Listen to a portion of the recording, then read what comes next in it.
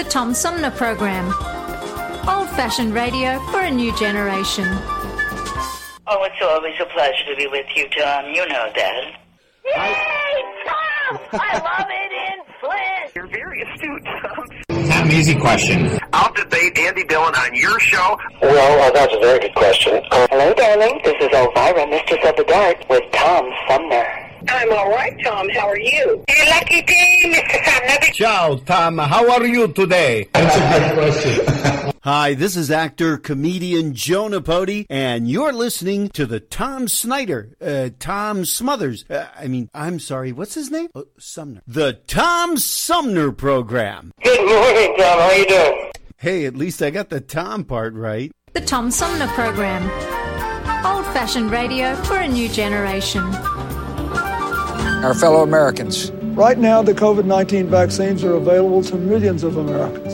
And soon, they will be available to everyone. The science is clear. These vaccines will protect you and those you love from this dangerous and deadly disease. They could save your life. So we urge you to get vaccinated when it's available to you. That's the first step to ending the pandemic and moving our country forward.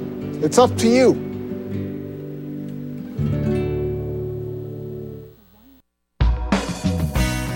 MTA Flint is nationally recognized for continually seeking to provide sustainable, reliable, and cost-efficient transportation for individuals throughout the region.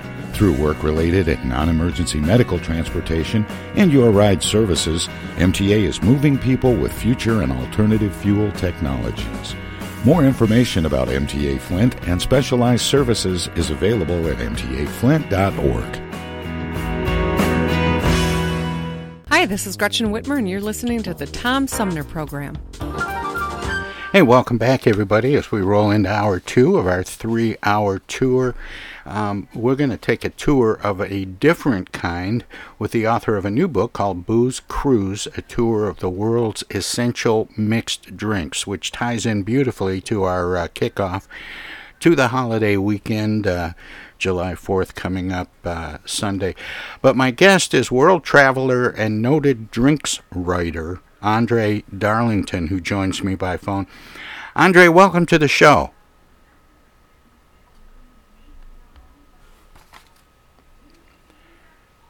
Hello, Andre. Well, this happens once in a while where I can't hear Andre, but if he can hear me, maybe he can disconnect and call back, and we'll have a better connection. I don't know why that happens sometimes. But anyway, there he goes, disconnecting, so he should be calling back in shortly. But, I'll let you know, by the way, while I'm waiting for Andre to call back, that we're going to celebrate the 4th on the 5th. With a special show. The show I would have done if 4th of July had fallen on a weekday. Monday we'll have the 4th of July version of the Tom Sumner Program with some very interesting guests, and I think you'll enjoy it. Let's see if we can get Andre. Okay, let's see if we can get Andre back. Andre, are you there? I am. Okay. I don't know why I couldn't hear you. That happens every once in a while. But thank you for picking up on it and calling back so we could get reconnected. Yeah, absolutely. Now, I introduced you as world traveler and noted drinks writer, Andre Darlington. And, Andre, as much as I want to find out about Booze Cruise, a tour of the world's essential mixed drinks, I'm curious how one becomes a world traveler and noted drinks writer. It is a strange career path, isn't it? Where do you sign up for that? I started as a restaurant reviewer a number of years ago, and I was actually a wine writer for quite a long time, which was good training for going into cocktails. I ended up having a cocktail column, and I had a writing partner, my sister. We wrote 3 books together a few years ago, and we pitched a cheese and wine book. And the publisher came back and said, "Oh, we see that you have a cocktail experience. Would you like to write a cocktail book for us?" And I am currently this summer working on cocktail book 7. So it has been quite a ride. I would think, I played music as a career for a number of years, not very successfully, but I did travel around the country quite a bit, basically from club to club, and so I've been around bars and drinking a lot, and I just can't imagine taking a booze cruise and then being able to write about it. So the book was quite a big undertaking, and also strangely blessed, because I ended up going on a full circumnavigation of the globe in late 2019, early 2020. I got back to the United States just as the world was closing to this thing called COVID that was coming from Wuhan. And in fact, I was in Japan when there was word that there was something going on. And I flew back into Los Angeles, and the whole world closed behind me. So it ended up being a very strange timing, incredible timing. And the book has turned into this snapshot of what the world was like right before COVID. Now, a lot of these bars around the globe are still open, thankfully, and they're doing well, and they've switched over to go cocktails pretty much all over the world. So I'm hopeful that not too much will change once we're allowed to travel again. Well, and you mentioned in the introduction the timing of this and how that impacted some of the places that were featured in the book, and some of them have closed. But is it your expectation, because most of these were, sought-after destinations, that they will reopen? I think so. A lot of these places are very healthy. Certainly abroad, many of them are attached to hotels, and as that business comes back, they sort of have a built-in clientele. So I think things will do quite well. In fact, in the United States, I'm very hopeful that because everyone stayed at home and they couldn't go to their favorite bar, they were consuming, they were watching YouTube videos and buying books to teach themselves how to make cocktails. And I think it will make for a better clientele. And I'm really hopeful that we see a really exciting cocktail boom as people are allowed back in the bars. Yeah, I was just going to ask, to what degree do you think that cocktails and mixed drinks will play a role in the new normal? Yeah, I think they're going to come back. It's been very, I've been really amazed and astounded, really, to see these business owners who are all under all kinds of pressure anyway, even without a pandemic, and to watch them pivot, to doing to-go food, or a lot of cities allowed to-go cocktails. Some of that is ending now as the emergency orders are ending around the country. But I do think that, cocktails they really changed in certainly my drinking lifetime, let's say the last 20 years. They really changed from a vehicle to get drunk to something more culinary and more interesting. And cocktail bars became these sort of special gathering places, I think, that are different than beer bars or wine bars or restaurants. And it'll be really exciting to see how they reemerge from this time. Well, craft beers have been all the rage for the last probably decade, and you refer to craft cocktails. What are craft cocktails? Yeah, the craft cocktails is slightly nebulous to define, but really it just means paying attention to what's in your glass as you would to your plate. And in the case of cocktails, we're talking, good liquor, certainly attention to ice. I always tell home bartenders, pay attention to your ice. It's one of the main ingredients to your cocktails. If you have ice sitting next to a bag of frozen shrimp in your freezer for months, when you make a cocktail, it's going to have some interesting flavors. So you want to make sure you have fresh ice. Back in the day, bars would sort of have these barrel ice that was basically, the job of barrel ice was to take up as much space in the glass so they didn't have to give you that many ounces of beverage. And it really changed to, attention to good ice, fresh garnish, and also really fresh citrus. I think back in the day, we all remember sour mixes and how bars basically, they had soda on the gun, a sour mix went in, and then you got your cheap liquor and you got your really bad ice, and it was a very large drink. And things really began to change sort of in the late 90s, early 2000s. Let's get these drinks smaller so that they stay at the correct temperature. Let's use good liquor. and really an attention to technique and some things that we had lost as far back as the 19th century. So it was really an exciting time, and craft really differentiates itself in terms of quality and care in the manufacture of the cocktail. Martinis made a big comeback in the last decade. What was that all about? Yeah, martinis are something that the United States keeps going back to. And I think some of it is that they were really at their height, really beginning after Prohibition, but really World War II. And we think of sort of the imperial age of America when things were going really well, and there was a new generation of businessmen and women, sort of the Mad Men generation. And, the martini is the one cocktail that's so iconic globally that you can go anywhere in the world and you see a neon sign with that glass shape, and you know exactly what we're talking about, which is a really fascinating thing. And I think martinis are also the simplicity of them, and the ability. I think there's something that people can make at home very easy. A gin martini is typically just gin and dry vermouth in whatever ratio people prefer, and sometimes some orange bitters. And it's something that's simple. They even have their own shaker. They have their own glass. So it's a lot of the pageantry of the drink as well as people enjoying the flavor. I like Hawkeye Pierce from MASH. His recipe for a martini was a shot of gin and a moment of silence for the vermouth. Yeah, a lot of people say that the best way to add vermouth to a martini is to just open the bottle and stick it next to a fan. And I've seen people take the cork from vermouth and wave it over the top. Yeah. Interesting. Are martinis synonymous with cool? I think they always will be. I think there's something about, they're just a very glamorous cocktail. And all cocktails that are made well are glamorous to an extent, for sure.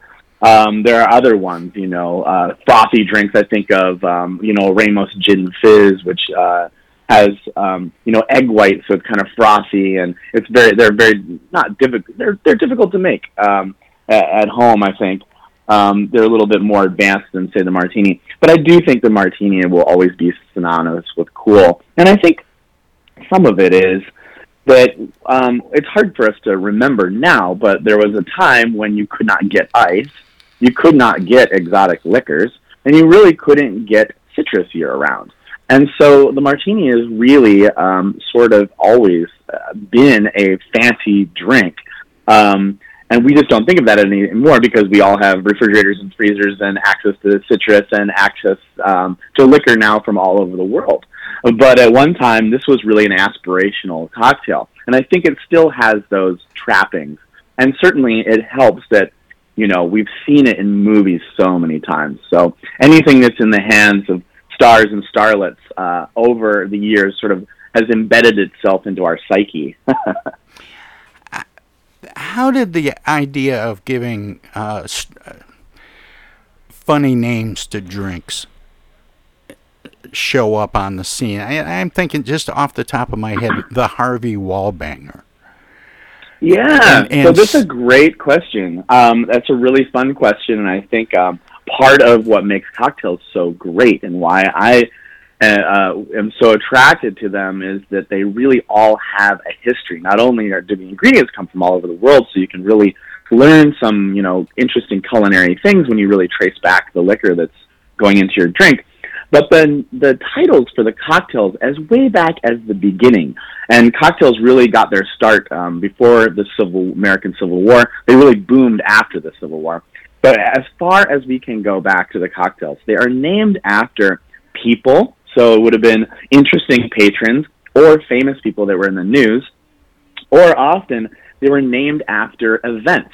I'll just give an example of the French 75, which is a fantastic French cocktail, which is gin and lemon juice and bubbly. It has universal appeal. It's perfect for this time of year. And that French 75 is the artillery gun that was used to win World War I. And, in theory, the drink has the same wallop, so it's named that way. The Harvey Wallbanger was actually developed by a company by Galliano, which is one of the ingredients of it. Galliano is sort of lemony, but also has a little bit of a licorice aftertaste. It's delicious in cocktails with citrus. And they decided to be hip and cool that they were going to come up with this character named Harvey Wallbanger, who was at, swinging parties. I don't think that cartoon character lasted very long, but it was definitely a marketing attempt, to brand Galliano at the time. But the name caught on, which is great. Andre, I have to interrupt here for a moment. Pardon me. I have to take a short break. Can you stick around for a few minutes so we can talk some more? Yeah, absolutely. My guest is Andre Darlington, who has one of the coolest jobs in the world as world traveler and noted drinks writer. And we're going to talk some more with Andre after we let our broadcast partners squeeze a few words in or do whatever they do when we go to break. If you're streaming us at TomSumnerProgram.com, we have some messages as well, so don't touch that dial. Don't click that mouse. We'll be right back. Everybody's doing a brand new dance now. Hi, this is Mark Farner, and you're listening to the Tom Sumner Program. I'm Julie Lopez with Crime Stoppers. Have you ever wondered what to do if you have information about a crime or the whereabouts of a felony fugitive and you want the police to know but you need to remain anonymous? Well, here's what you can do. You can go to p3tips.com or download the mobile app. You can go to Crime Stoppers of Flint and Genesee County's Facebook page and click on the Leave an Anonymous Tip tab, or you can call 1-800-422-JAIL. All methods are anonymous, and if your help leads to a felony arrest, you may be eligible for a cash reward. Remember, your voice matters. While we've been staying safe at home, scientists have been on a journey. The destination, a COVID-19 vaccine. This journey began decades ago with research into other coronaviruses. Scientists built from there with months of research and development, cooperation with other experts worldwide, and clinical trials on tens of thousands of volunteers of diverse race, age, and health status.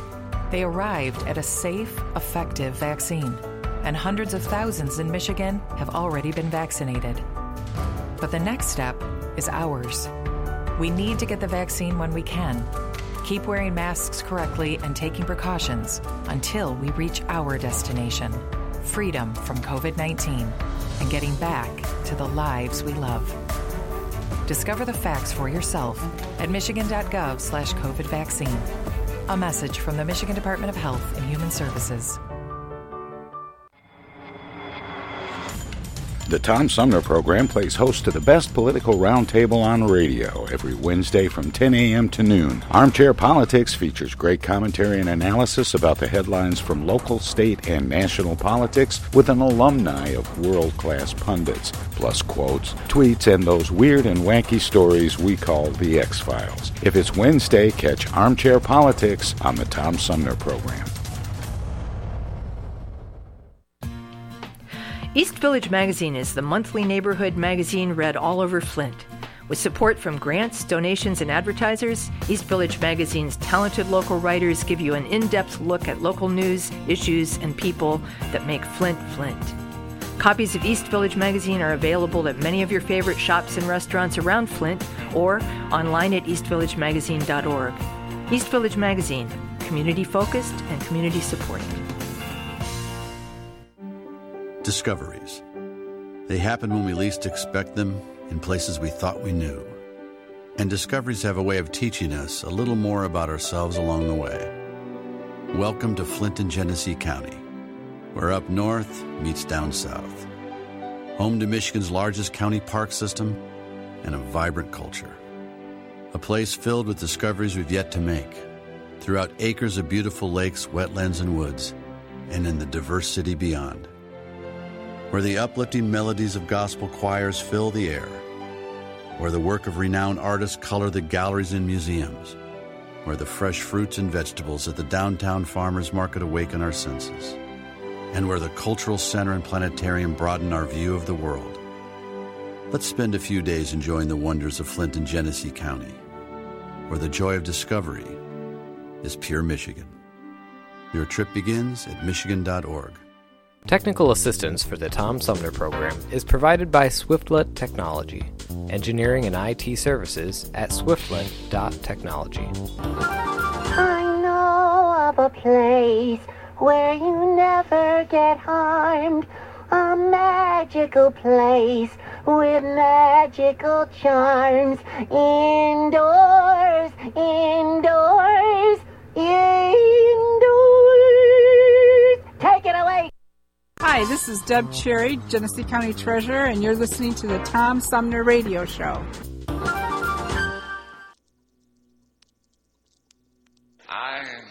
I don't know you folks are interested or not, but I'm kind of new in this business. There's a possibility you might want to know something about me. I used to be a professional football player. I played tight end.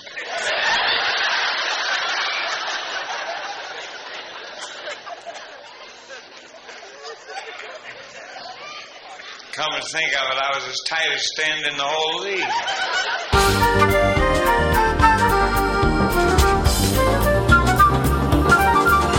And welcome back, everybody. This is the Tom Sumner program, and we're talking about a new book called Booze Cruise, a tour of the world's essential mixed drinks, with world traveler and noted drinks writer Andre Darlington, who has joined me this hour by phone. Andre, welcome back. Thanks for sticking around, and sorry to make you sit through all that. Glad to be here. I was going to say, before when I called in and nobody could hear, that I do a lot of radio programs, and you have the absolutely best intro. Oh, well, thank you. I appreciate that. Now, if I just had a good show behind it, it would be especially good. But one of the things that I find really fascinating about this book, and we can make all the jokes about drinking. We heard a little excerpt there from Foster Brooks, one of my favorite. Yes, love him. One of my favorite comedy drunks, But actually what you do is fascinating, because you break the book up. It's almost like it literally is a travel guide, by going to different regions and different cities within those regions, and then talking about the cocktails. And you usually have a couple of cocktails, one that has historical significance and the other that might be a little bit more contemporary. And I thought the layout of the book is really fascinating. Do drinks ever go out of fashion? They do. It's interesting. They do. And what's been interesting is that in this sort of craft cocktail boom that we've had in the last 20 years, it's been really great watching bartenders, and there are now cocktail historians. Basically, that's also an enviable job, and they have dug up all of these old recipes, and a lot of the stuff that you see at a good cocktail bar in pretty much any city in America, many of them had completely been forgotten. I'm talking about cocktails such as the Aviation. I don't know if people have seen those, but that was actually a cocktail that was created to commemorate Lindbergh going across the ocean, and it has liqueur in there that makes it sort of a sky blue. That's one that has been very popular, that has gone in and out of fashion already in the last 10 or 20 years. But there are a lot of drinks that do go out of fashion for whatever reason. I think another great example is the Cosmopolitan, which we all know really came to national consciousness when the show Sex and the City was on, and it disappeared then for a little while. Not completely. It's none of these drinks really disappeared completely, but really had fallen out of favor. And since the pandemic, as New York City has reopened, they've sort of reclaimed that cocktail, which makes a lot of sense because people are wanting to go out and see their friends, but also remember a time that is really positive and when New York was really fun. So this summer already we've seen Cosmopolitans pop up all over the city. Are there drinks that are specific to particular regions in parts of the world? Yeah, absolutely. And I think it was really fascinating going around the world and seeing One of the things that I really noted and never would have known, even though, I would go from the United States and fly to one country and fly home, and then fly to another country and fly home. And then I did this, culminating in this circumnavigation. And it was interesting that after you pass the Middle East, you go through what I call the daiquiri line, or the sours line, where because of the climate, as you head into the Far East, you get a lot more citrus. And the drinks start to become a lot, not a lot sweeter, but significantly sweeter, I think, in conjunction with hot climate and spicier foods. So you notice some interesting things globally with that. And also bitter cocktails, which really appear now in the United States. We're sort of Negroni crazy these days. I remember a time when no one in the United States would touch a Negroni. If you put Campari into somebody, they would just make a frown face and never come back to your bar. But these days, it's really popular, and that is, of course, popular. Those types of drinks are popular from the Alps south, basically into the Mediterranean. But some all over the world. But also, cocktails really do sort of speak of place, especially in the cities where they really had a hand in creating them, like New York. New Orleans, I think, is a city globally that really lays claim to a number of famous cocktails.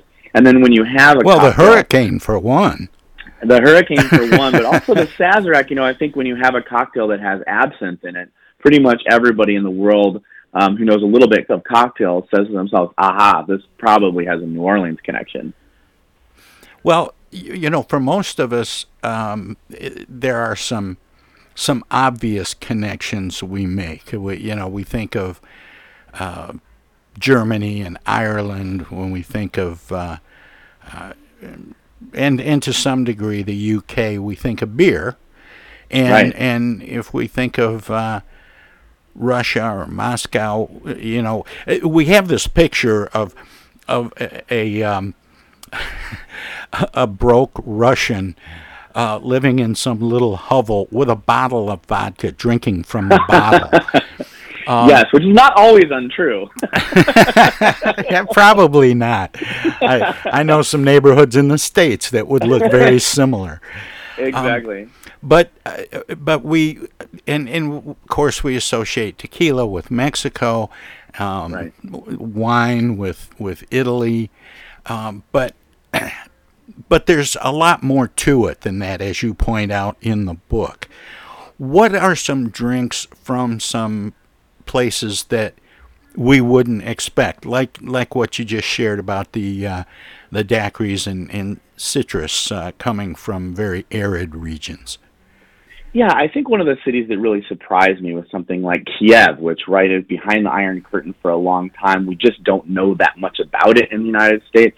And I landed in Kiev and found an incredibly advanced cocktail culture there. And this is something that's interesting. Again, you're talking about Europe, and you think of wine and beer. And what's been interesting is, Paris and London had quite significant, certainly London is one of the great cocktail cities of the world, but you find on the continent that they're not as into cocktails historically. They're much more into the liquor that they pour neat, generally, or wine or beer. And it's been interesting to watch cities as diverse as Stockholm or Dublin. You think of Dublin as sort of a Guinness and shot town. What happened there was young bartenders started bartending in other cities around the world and brought the craft cocktail scene home with them. But just in the last 5 years, really, we've seen these kind of traditional drinking cultures really take to the cocktail. But to go back to Kiev, I was really shocked to find an incredible cocktail scene functioning at a very high level, and not vodka all the time. In fact, they had bottles just like any other city these days, bottles from all over the world. So it was really exciting. It's really an exciting time to drink. I sort of say in the beginning of the book that with the distillery boom and with travel so inexpensive, and the world has just gotten smaller in some ways, it's just never been a better time to drink on the planet. Well, and we certainly aren't wanting for reasons to drink. Right. That helps. True. But I was thinking about how decorative some drinks are. You were talking about the martini glass and how it's become almost an icon for a cocktail bar, right. someplace that serves liquor. But the I'm thinking of like the Bloody Mary with stalks of celery sticking out of a tall glass, and of course the drinks with umbrellas. Where did the umbrellas come from? The umbrellas just come from tourists pretty much going south of the border and wanting, it probably first started appearing in drinks like the pina colada, and then really came back to the United States with the tiki craze, where everything was sort of Polynesian, mixed with Caribbean, mixed with just anywhere outside of the United States that had sun and pineapples, basically. But it was interesting when I wanted to go around the world, and one of the big reasons was to go to Asia, and all eyes are on Asia in the cocktail world. Typically, for a year, for the last almost 50 years, the reigning cocktail cities were New York, London, and Tokyo, and that has started to change a little bit with the rise of Singapore. And Singapore has gone from the last, 10 years ago, they didn't have a cocktail scene at all, to really rivaling the big three. And to get into, talk about drinks that just have this like showy presence, or these sort of showstopper cocktails that are really these experiences, they have really gone to the nth degree there.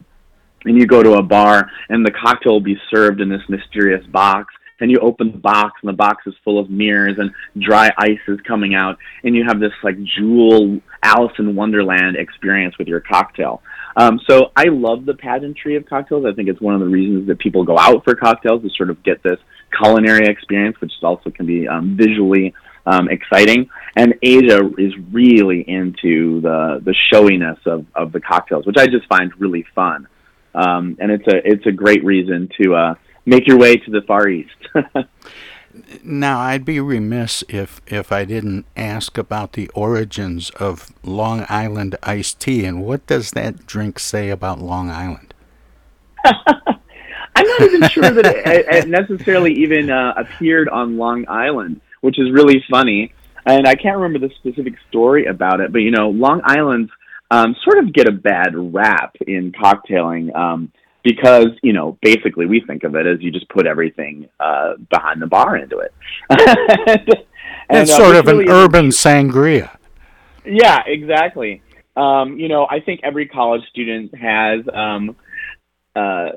fond memories of, or maybe not so fond memories of, Long Island. And they were really, created to sort of blow people away in a way. But if they're made properly, they do taste like iced tea and can be really dangerous because they're delicious. Well, and that's actually the case with a lot of cocktails that may taste harmless enough. But what about the drinks that get set on fire? Yeah, fire drinks are really fun. They're dangerous. They can be. So, you definitely want to know what you're doing when you do them at home. One of my favorite cocktails, I wrote a book for Turner Classic Movies and did a lot of research on movie stars and what they drank. And Dean Martin came up with a cocktail called the Flame of Love, which I think, if I remember course right, he did. Which is sort of a brandy drink that then the bartender lights the orange peel. So if you see a bartender squeezing an orange peel and then lighting it, what they're doing is getting those essential oils out of the skin, and those essential oils are flammable. But they make a really delicious, interesting sort of caramel flavor in the cocktail. And so the Flame of Love is this famous drink where you do that 3 times, which sounds excessive, but it really ends up flavoring the drink. But they were really popular with tiki as well, and they've sort of come back into fashion, where somebody will take a half of a passion fruit and hollow it out and sort of fill it with fuel, basically, and slide the drink over. It looks like sort of a glowing barbecue. You've mentioned tiki a couple times, and of course, I think of all the people who, before the age of man cave, put in tiki bars in their basements and their backyards. But what is tiki? Yeah, tiki was sort of a craze that was started after World War II. I think it was fueled by Americans' newfound wealth after the war and desire to sort of look outside the country. We had just, had Americans all over the world fighting, and it sort of ended up being this sort of vacation escapist fantasy. And I think that was followed in television and movies, too, where movies were set in exotic locations, like Tahiti and Japan and China and, Polynesia, this idea that there were these fantastic islands, island paradises. And again, it fuels cocktailers' desire they love the pageantry of things. So you have sort of a tiki look, with the skulls and the hula skirts and the glassware that, is shaped in all kinds of interesting things. And the umbrellas. It was really kind of it was really kind of a suburban American phenomenon where, if you couldn't travel, you'd put up a tiki shack in your backyard. And it's a fun impulse for sure. Andre, are you the one? And maybe I'm remembering this wrong, but there was a Turner Classic Movie series that recommended food and drinks to go with certain films. Yeah, that was a book called Movie Night Menus. It came out late 2016. And what a fun project that was. We basically were given access to the archives, and the idea was to look through great American films, basically 1930s up until the 80s, and look for food and drink in the films and pull food and drink from them. For instance, there's the dinner that they have in Moonstruck, or there's a picnic for American in Paris. Sometimes there's a specific cocktail in the movies that we pull out, and that's just a fun way to sort of participate in the films as you're watching them. Yeah, what was the cocktail that Rick and Ilsa had in Paris, in Casablanca? Was it pink champagne? It might have been a pink champagne or a pink gin they have. There is a French 75 mentioned that, which is funny because I talked about that earlier. French 75 is also mentioned in that movie because it was the gun that helped win World War I. This is fascinating. The new book from Andre Darlington is Booze Cruise, a tour of the world's essential mixed drinks. How long did it take to make this trip and to sample these different things and put this book together? The short answer is years. I would never have been able to do it without having had the other cocktail projects and without having really traveled quite a bit. But when it was clear that this was the direction this book was heading, and it was going to be kind of, as you mentioned, a little bit as much a travel book as a cocktail book. Each head note, I try to set the scene for these cities and really get people to, get in their mind what it would be like to drink in Tokyo if they haven't been there, or Seoul, Korea, or some of these other cities. But the actual trip, I did 11 cities in 60 days, which was pretty aggressive. But again, it was kind of great because I got to see these cities simultaneously. I'd been to Paris a couple years earlier, but things changed so quickly in these cities, and were changing so quickly, certainly 2019 and 2020, that it was really great to see them live. The background for the book is hundreds of emails to people all over the world. I had some really great guides. Some of the cities that were more complicated, I had people on the ground, that were helping me. So there was really kind of an army behind the scenes. Lots of spreadsheets, lots of phone conversations. So it was, lots of Google Maps for each city, trying to find everything. So a lot of work went into the book, and a lot of organization in the book. So it is glamorous to fly around the world drinking, but it's also a job.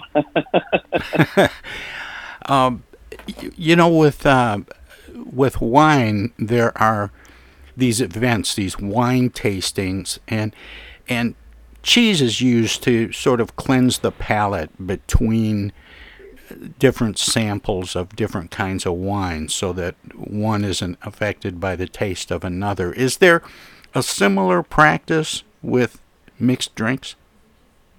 Yeah, there's different techniques that people use. I think a lot of times, and it is right that people, bar snacks tend to be salty or fatty, which really kind of cuts the alcohol and can cut the flavor.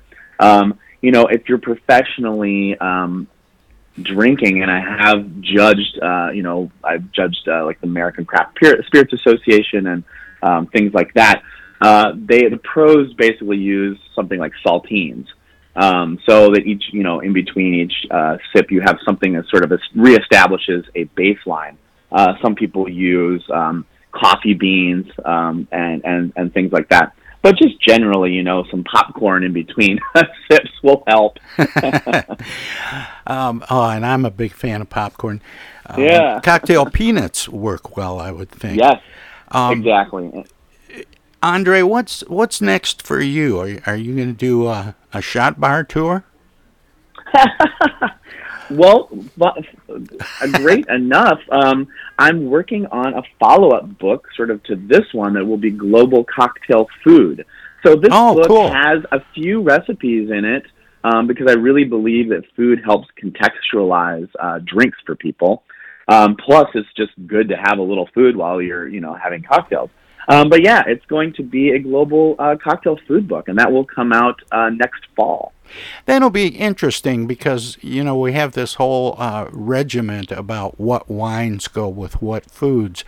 And right. It'd be interesting to see that explored with cocktails. Yeah, there's some great pairings, I think people think of martinis with seafood, with shrimp cocktail maybe, or certainly a Pim's Cup was developed in conjunction with oysters. Whiskey and brandies go well with steak. So there are some interesting things you can do flavor-wise that are quite similar to wine pairings. Well, Andre, this has been a lot of fun, and we're almost out of time, but I always give guests an opportunity to let listeners know where they can find out more about you and your work and your drinking, past, present, and future. All kidding aside, do you have a website where people can explore what you've been up to? I do. Yeah, it's just my name, AndreDarlington.com. I have a newsletter that goes out that sends out recipes. I just sent one out that people can see out there that has a couple recipes for the weekend coming up. And I've got, it's on social media, so you can follow along. And it's just AndreDarlington.com. There's links to also purchase all the books. Well, Andre, it's been a real privilege getting to know you a little bit and talking about this. Thanks so much for sharing your travels and your drinking. Thank you so much for having me on. With me and our listeners, and keep up the good work. And thank you. Always have a designated driver. Indeed. Thank you so much. All right. Take care.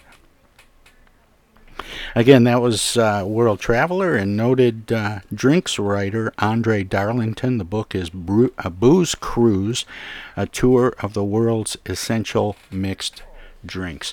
And if you're listening to us on WFOV 92.1 LPFM, Our Voices Radio in Flint. They are a broadcast service of the Flint Odyssey House Spectacle Productions and my friend Paul Herring. We're going to let them squeeze a few words in or do whatever they do when we go to break. If you're streaming us at TomSumnerProgram.com, we have some messages as well. So don't touch that dial, don't click that mouse. There's still lots more of our kickoff to the 4th of July weekend straight ahead. Hello there, citizens. Darkwing Duck here, and every time I'm in Flint fighting crime, I always stop by the Tom Sumner program. Don't forget, stay dangerous. Darkwing Duck out.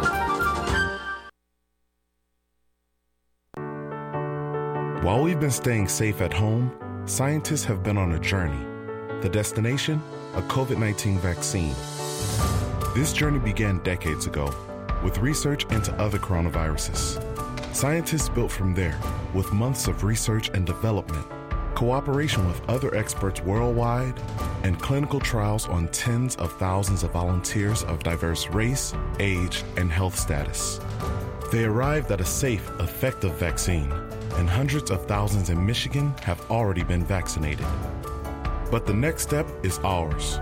We need to get the vaccine when we can, keep wearing masks correctly, and taking precautions until we reach our destination, freedom from COVID-19, and getting back to the lives we love. Discover the facts for yourself at michigan.gov/COVID vaccine. A message from the Michigan Department of Health and Human Services.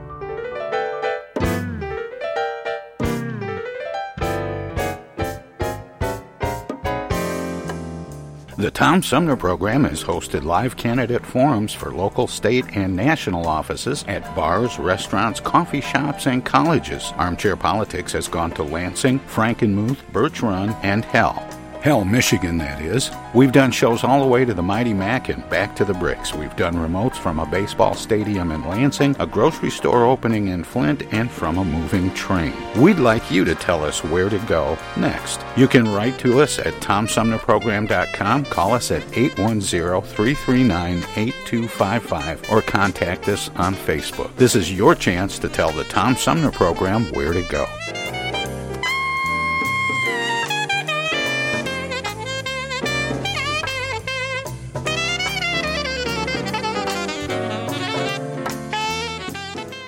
Say, objection. I object. I object to that, Your Honor. Oh, hi, Mom. What's up? Dana, what are you doing? Oh, just, Attorney General stuff. Listen, I have a legal question. What is it, Mom? I just got a call from the water company. Apparently, your father has not been paying the bill. I guess they're going to turn the water off because we owe more than $1,000 now. Can you believe it? Actually, I can't. So listen, we just have to send them $200 in Edible Arrangements gift cards, and that will keep the water on. Now, here's the legal question. What is the website for Edible Arrangements? Mom, it's an imposter scam. Imposter scam. Is that .com or .edu? No, the call was a scam. Scammers will pretend to be a government agency or a utility company or someone else you might do business with. A big red flag is if they tell you that you can pay them using gift cards. So when in doubt, ask for the information to be sent to you in writing. And never give a caller or someone you don't know your personal information or your money. If you do suspect an imposter scam, report it to my office at mi.gov/AG complaints. Okay, all right. And Dana, where do I file a complaint that my daughter hasn't visited in over a month? Does your office have a website for that? Okay, Mom, I'm hanging up now. I'm Michigan Attorney General Dana Nessel. Visit mi.gov/AG complaints for your connection to consumer protection. This is U.S. Senator Gary Peters, and you're listening to the Tom Sumner Program. Welcome to this presentation of the Comedy Spotlight on the Tom Sumner Program. I was in the service.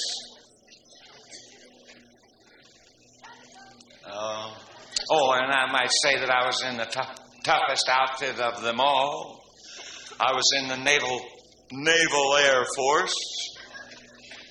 Oh. Ever try forcing air through a navel?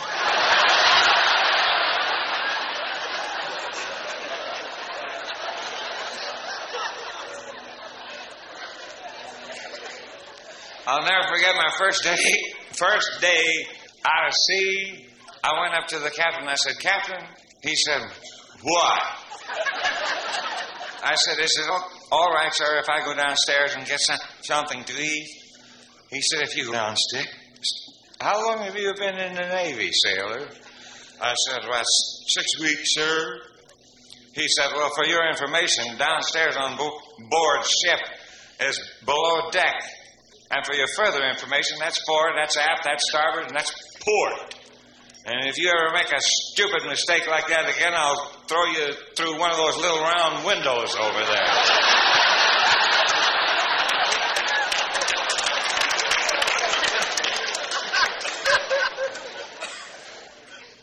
I was just kidding about that.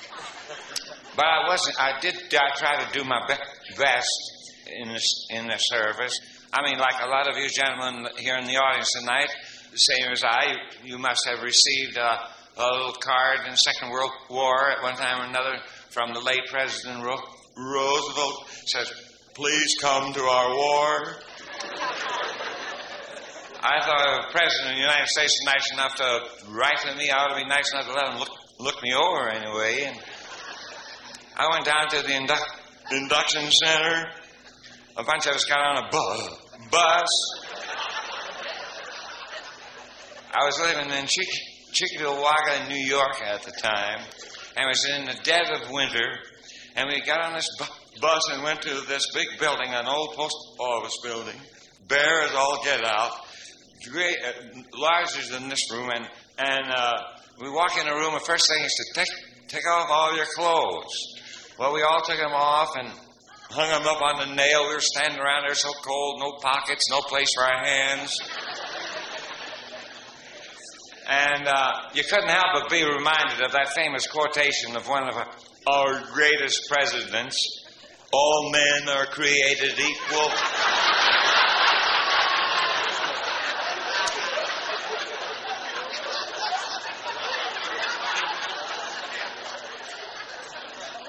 I could give him a little argument in that department.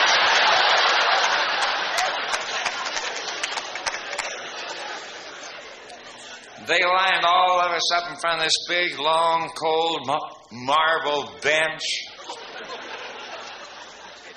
and said, "Sit down."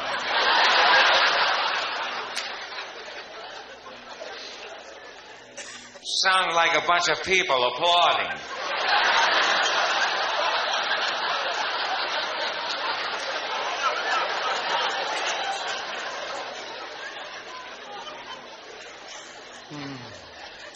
I got around to the last doctor and gave him my paper, and he looked at it, and he took a big rubber stamp and he hit down on the paper, and there's a big 4. And I figured, well, I'm going to be 4F. So he picked up another stamp, he hit on the paper, and had a big E on it. And I said, he said, "There you are, son, 4E. I said, "Well, excuse me, sir, I know what 4F stands for, but the E has me confused." He said, "The E merely means even." I said, "Even?" He said, "Yes." I said, "Even what?" He said, "Even if there's an invasion, don't come."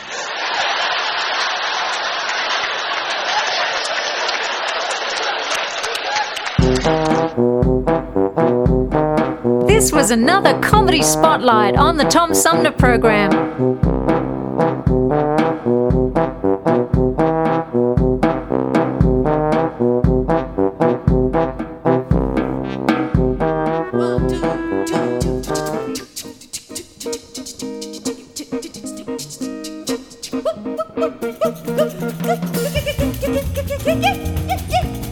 So do you feel it? You all got a heart beating inside your chest. That means if you can feel the music, you can feel the rhythm. What a difference a day made. 24 little hours under the sunshine and the flowers. Well, there used to be rain. My yesterday was blue, dear. Now I'm a part of you,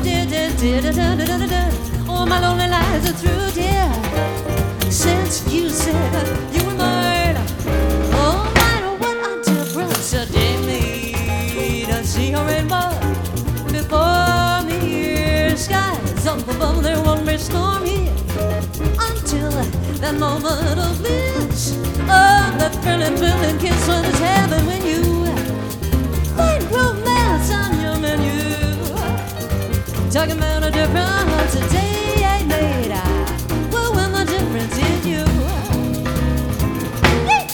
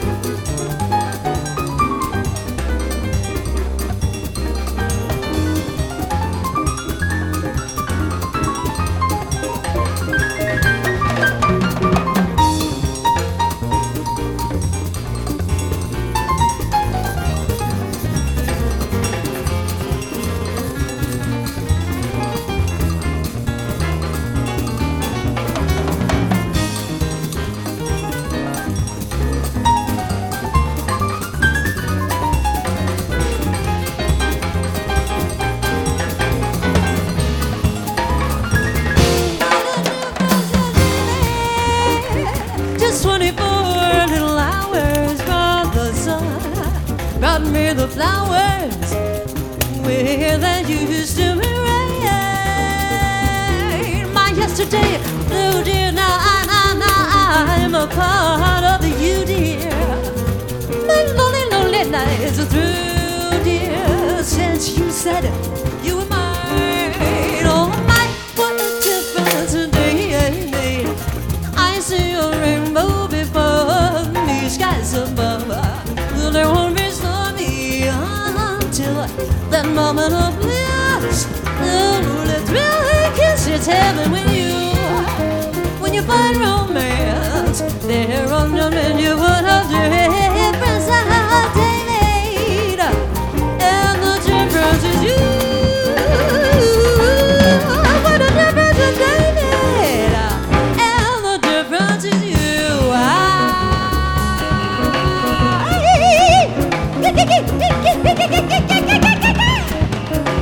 What a difference a day made.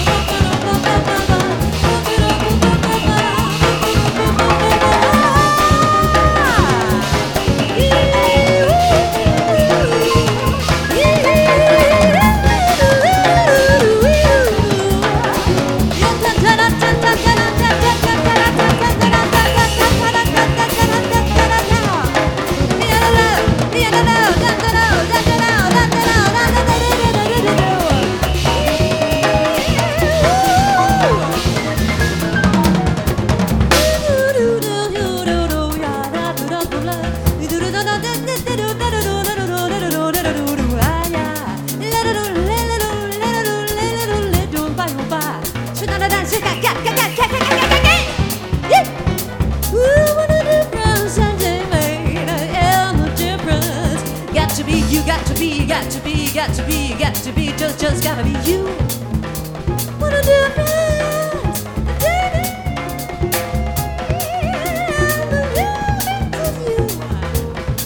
The difference is you. Gotta be you.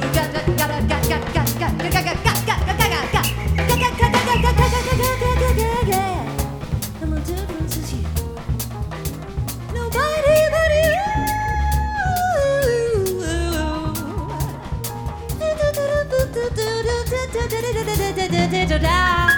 Got to be.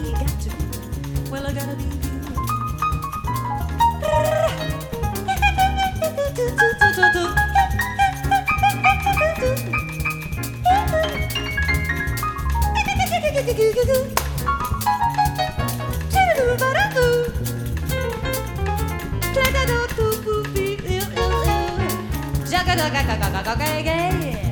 What's that you say? Well, it's got to be you, talking about you. Gotta be. Nobody but you. Flames are lifting me higher. Nobody but you.